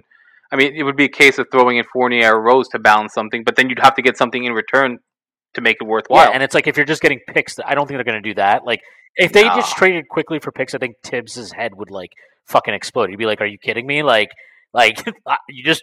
Well, now he would be kidding you. Beforehand, he would like, "Yeah, sure, why not?" But like, yeah, like there, I don't. It's just hard. Like if you look at the players at that price point, right? Of like, okay, if I give up Quickly and Fournier, look at the players in that range. How many of those guys are you like, oh yeah, he'll not only will he make us better today, but he's also going to be better for us over the next 2, 3, 4 years. Like there's just not a lot of guys. And then even if there are the guys that are, maybe I don't know why those teams would do that trade. Like I don't know why they would do that trade. So it's just like hard to find the value. Whereas once he's on a next contract where he's making $20 million a year or whatever it is, like it's a lot easier than to be like, okay, well we'll give him up and then we'll attach like this big expiring deal we have or whatever the fuck it is at that point. And now we can get into the range for like he can be the centerpiece along with whatever picks and all that shit we throw in for a guy like a Devin Booker or whatever. And that's kind of how I view like RJ and Quickly, where whatever you want to do with those guys, like whether they're even if your long-term plan is like, and your long-term belief is these guys are more valuable to us as trade chips than they're going to be integral pieces on the next contending Knicks roster, you don't want to trade those guys together. I think you need to separate them as assets whenever you do, or if you do trade them, because you'll get more value to upgrade your roster in that fashion than you would if you package them together. Booker signed an extension, correct? Yeah, he's so. By the way, I forgot to mention this. This is the Bradley Beal next 4 years. Okay, 46.7, 50.2, 53.6, and then a 57.1 player option in 2026. Which he will naturally exercise. Devin. If Bradley Beal does not take his $57 million player option in 2026, 2027, he is a better man than me. I'll tell you that. Okay, Devin. I'm looking at the Booker contract. Okay, these are all like the new Supermax term for all these players. This is crazy. Yeah, the Booker contract is this. It is so this upcoming season he makes 36 million, and then next season is when his Supermax kicks in. So that's 50, that's 54, that's 58, and then it's 62. Like so this is kind of where I'm at where. And I don't know if you listened to the KFS pod with Jeremy, but he talked about like using like Levine being a stepping stone to eventually land a guy like a Booker or whatever. Like if let's say you sign Quickly for that $500 million and you use RJ and Fournier and picks to get Levine or whatever it is, like maybe in 2 years' time now you take Levine and you take Quickly and Booker's like fucking KD is a geriatric. I can't play with this guy anymore. We're not going anywhere. I want out. Yeah, I want out. Now, if you have Quickly on that deal, and then you have Levine making, he's got 40 for the next year, 2 years, whatever, that gets you right into that price range. And then you make your fucking push with all your picks and all that stuff. Then you cash on the picks. And not for nothing, look at Booker's age during those things. He's still in his prime. Yeah. Oh, yeah. He by the end of that Supermax, he's only 30, which is insane to think about. I mean, Booker is like the guy that I've thought forever is like he's basically everybody like because I've constantly been like, don't trade for this guy, don't trade for this guy, and I always get people that are like, who the fuck do you even want to trade for, man? Like, what is your deal? And I'm just like, I mean, look, if you're asking me, like, he's the guy I'm waiting for. Like, it's not fucking Cat. It'll never be Cat. It's not like Zach LaVine as a stepping stone I can talk myself into, but not as like he's not the guy I'm like cash it in. Bradley Beal. But you mentioned it like the stepping stone and like the IQ thing because IQ's trajectory is only upwards. Let's be real. He's even if all he does is good regular seasons, that's still enough to drum interest in like at least 20 teams in the NBA. Well, there are teams that suck at like this is where the league is so competitive now. The league is in a good place where like it actually feels like we've gone away from 10 teams are trying to tank every year. Where like who the fuck is trying to tank next year? Like if you just look at the draft, right at the top of the draft this year, we know that the Spurs they're going to get Wemby, but I don't think they're not. I don't think they're going to be trying to tank next year. No, not at all. I think they'll probably be back in the mix. I mean, this was a very like end of like our shit 3-4 year run where we're finally like, oh, we bottomed out, but now we can get back up and be normal. Oh, we're just so fortunate to land a generational big man once again.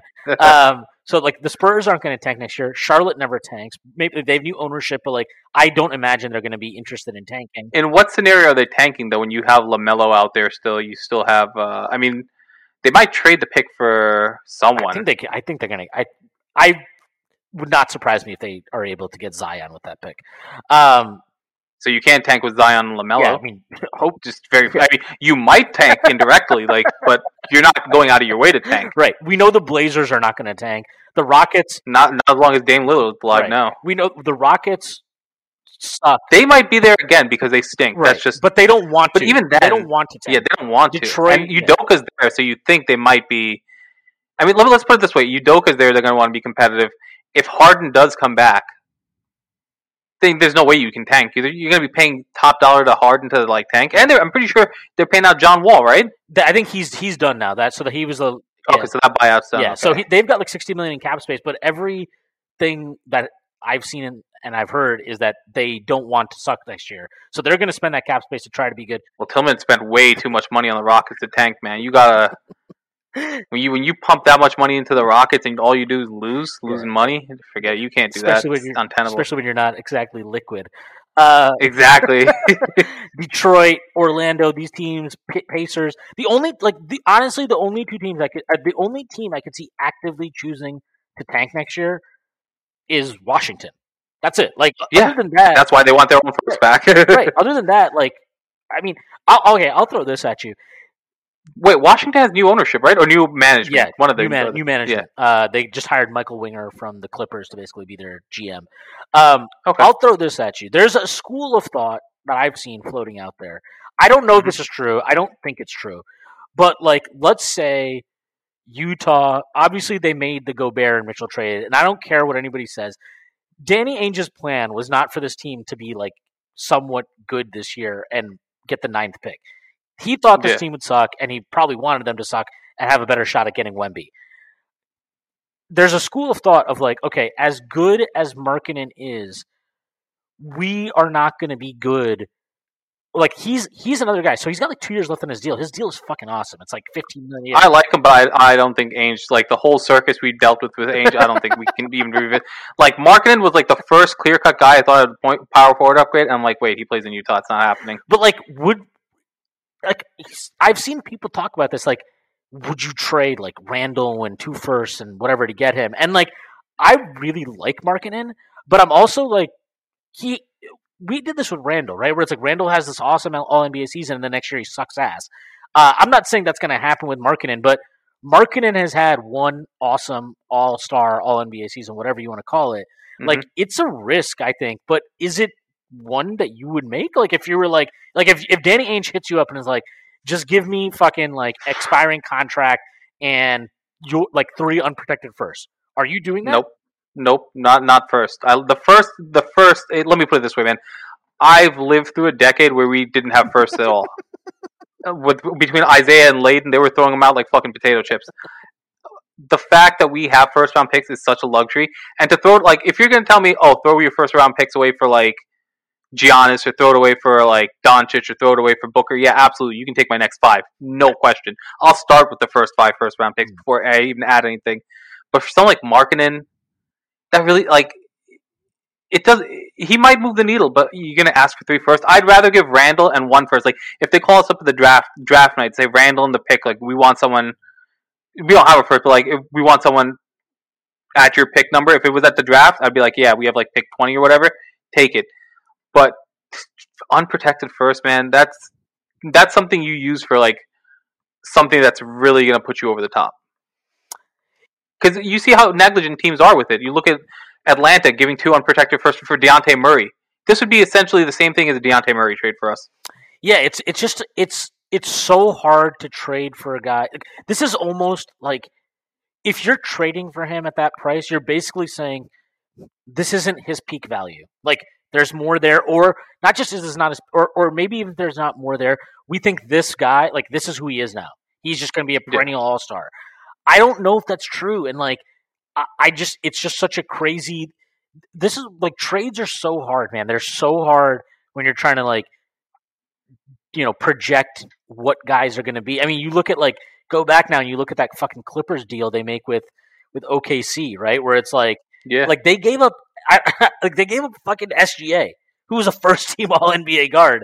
And you look back at that and you're like, why did they just not? And then it's like, well, because Kawhi wanted PG. And it's like, okay, well, maybe you should have told Kawhi, like, look, that's great. We like just come here, play with SGA, you'll be okay. But look, this is the thing. It's just hard to know this stuff in real time and project it. No matter how careful and prudent and analytical you are, like there's always risk. There's always risk. And even if Cleveland, look at Cleveland. Like, yeah, you got Donovan Mitchell. He's fucking awesome. But like, look at what you gave up. You gave up all your picks, and you gave up Markkanen, who looked like he was literally a fucking all-star this year. I think it's funny that you're mentioning the SGA thing because it maybe it's just dialogue these days, and everyone just likes to play the game of, oh look, they traded away this person and they became XYZ after they left. I've literally been. I mean, maybe it's because of all the football transfers for United. I've very much just become a person of like, this player didn't work out for you, cut your losses, and don't think of anything what they become in the future because it has nothing to do with your team. So if we were to trade, say, IQ Toppin, RJ, whoever, Grimes, and they become like a 20-10 guy down the line for Indiana, Detroit, Atlanta, wherever, I'm not going to cry over it. Why? Because it wasn't working out here. If it's not working out here, what's the point? Yeah. Yeah, like, I know, I think, like, that's why when we traded Porzingis, I was fine with it because I was just like, okay, like it actually in some ways it was refreshing because people were like, oh, this is classic Knicks. They're just like trading a guy to clear cap space and make a run at KD and Kyrie or whatever. And like obviously that was a huge element of it. But to me, I was like, okay, they're making the calculated gamble that maxing KP after his injury, like with his injury risk, isn't worth it. And they want to clear the decks. They're resetting their cap entirely. Like they're actually for once cleaning the slate. Like they're totally cleaning the slate and they're adding first round picks. I was okay with that. Like I think sometimes you just need to make like you said, like not even necessarily cut your losses, but like just make a tough call. Like it's not easy. And that's all it is. If it's not working out here, it doesn't matter what happens anywhere else because it wasn't happening for you. Yeah, like it's kind of like, I mean, like with the Lakers, right? I mean, they won a championship, so I guess they won the trade anyway. But like when they made the AD deal, right? Like after they win the championship, they've had these weird seasons. There's all these people that are like, oh, like they look at Ingram, he's an all-star, and all these guys, and I'm like, yeah, like that's great, but they had LeBron, and they needed to like try to win a championship. They didn't, and they won a championship, and they didn't have the luxury to wait around for like 3 years and be like, oh, well, like Brandon Ingram, he could be an all-star. Julius Randle, he could be an all-star. Like they had to fucking try to win now. And then for now, what were the other pieces in that trade? Josh Hart, which he got traded to Portland, got traded to the Knicks. Lonzo Ball, R.I.P. Lonzo's knee is completely done. So it's like that's what I'm saying. Like, what are you crying? If you're gonna cry over Brandon Ingram, great. But is Brandon Ingram doing enough to like justify that? Right. He's a high level scorer, yeah, but he also missed like 25, 30 games a year. Yeah, and it's like there's like so it's there are teams to criticize when they give up on guys, but like, is it unreasonable for the Clippers to have gambled on, okay, look, if we need to get Paul George for Kawhi Leonard coming off of that championship year in Toronto to come here, it's worth it. Like I think that's reasonable. Where you have to look at, and actually like this is a team that I feel like this is why I think Levine is actually interesting. Chicago, you look at them, like they gave up on Wendell Carter Jr. He looks like a solid starting center.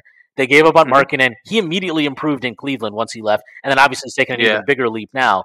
Like they are a team that seems to depress or suppress their own talent and doesn't know necessarily how to get the best out of what they have. So it's interesting, like a guy like Levine, where I'm like, he's got all these flaws. He's defensively, I definitely don't love it. Offensively, he's a great scorer, but like, do you trust him in any games? There's definitely stuff with him that's worrisome. But then I also look at him and I'm like, why is this guy only taking like 7 threes a game? This is like the easiest thing to fix. Where it's like, why are you not you should be taking fucking 11 threes a game. You're a fucking really good shooter. You're a dynamic shooter. Like, take more threes. And that's and also again, like, just the fact that Chicago has bled talent that has ultimately flourished elsewhere. Even a guy like Daniel Gafford, he's not a great player, but he's a NBA caliber center. Like, so you look at these guys they've kind of given up on and how they've done elsewhere. It's interesting to think about, like, okay, Levine has actually he's a 2-time All-Star in Chicago. Is it possible that there's more for him in a better scenario? And if you look at Levine's entire career, right, like, he's played in these weird coaching situations. And like, he's been in weird, he's in the rebuilding Timberwolves team, and then he gets traded to Chicago for Jimmy Butler, and that Chicago team, they're trying to rebuild, and they have these terrible coaches and whatever. It's like, he's not been in great situations. So maybe some of his like weird impact metrics are because of his situation more than they are about himself. So he's an interesting guy, and I don't know if he's going to move this offseason, because who knows what the fuck Chicago's going to do. I really never, that's a really interesting point that we use him as a half measure, because I really never thought about that, like a half step, but it works out. And I was just looking at his contract after you mentioned it up. The contract's bearable because it's still a better contract than you'd get with Beal, and the age lines up better. And I feel like his health issues are finally better at this point than they were maybe like 2 years ago, when the risks were more hanging over your head, like, oh, the knees, oh, he's only played X amount of games. Yeah, for sure. All right, I guess we can finish up. Like, do you think the Knicks end up trading into the draft? Yeah, absolutely. I feel like if there's I'll preface it by saying this: if the Knicks always have that one guy they like, and I feel like we're very smart and maneuvering into the late first. So if you had to ask me, what are the chances of us trading into the late first, say between 22 and 30, I'd say at least 33%. Yes. Yeah, I feel like they will. Forgetting if they will or not, I think they should, because I don't like going multiple years without making a draft pick. I mean, I know they drafted Keels, but like, come on. I don't think you want to have those like lower salary, cost controlled guys on your books, just from like a pure accounting purpose. You want that shit, because you need to have that young pipeline. So you eventually, like, when you do trade guys, it's more bearable to consolidate talent, because you're like, well, this guy's going to come up. This guy, we have this guy in the back.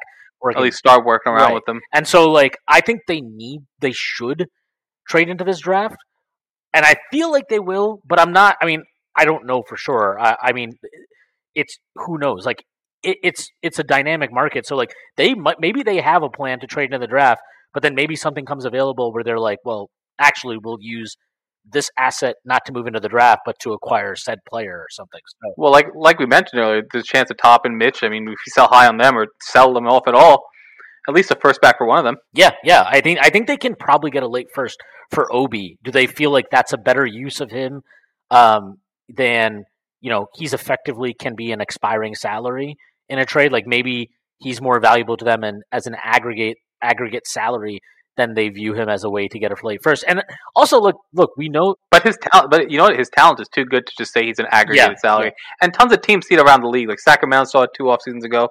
Indiana's called around about him a couple times. There's genuine interest. It's just like, especially after this year, like we said, where we rehabbed a lot of players' values very well.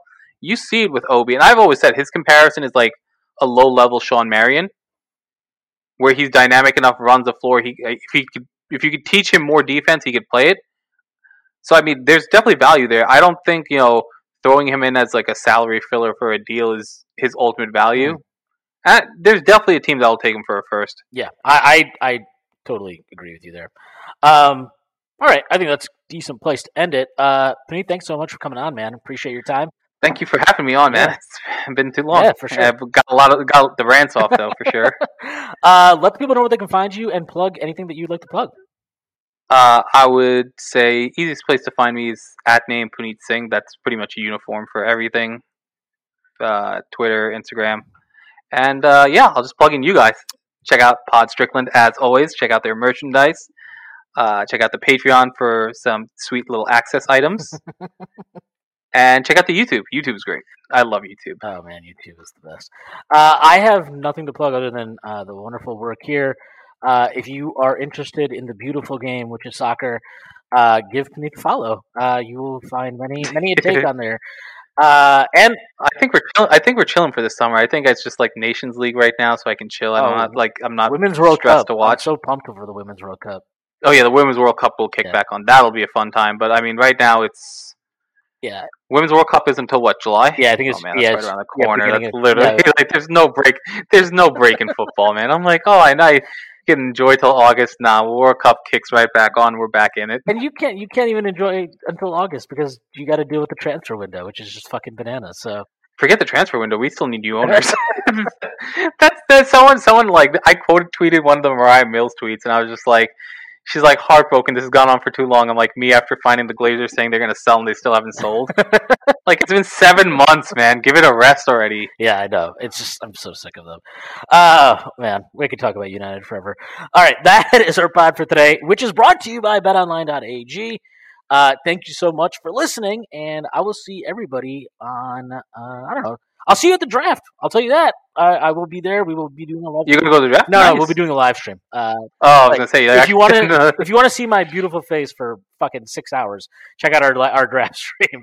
All right, Woj isn't spoiling it this year. It's a W. He mentioned that on the Russello pod, so that's good. Shams will still be spoiling it though.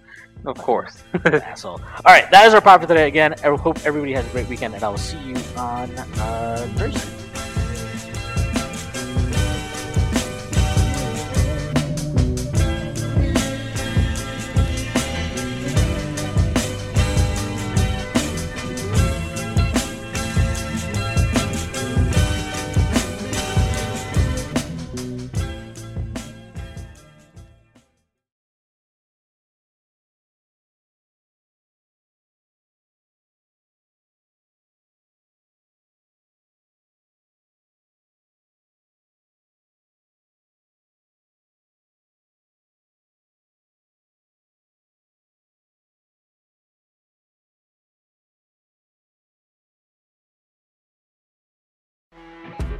You know when you're listening to a true crime story that has an unbelievable plot twist that makes you stop in your tracks? That's what our podcast, People Are the Worst, brings you with each episode. I'm Rachel. And I'm Rebecca. We're identical twins who love true crime cases that make you say, didn't see that coming, and we hate the people responsible for them. Listen to People Are the Worst now on Apple, Spotify, or wherever you get your podcasts.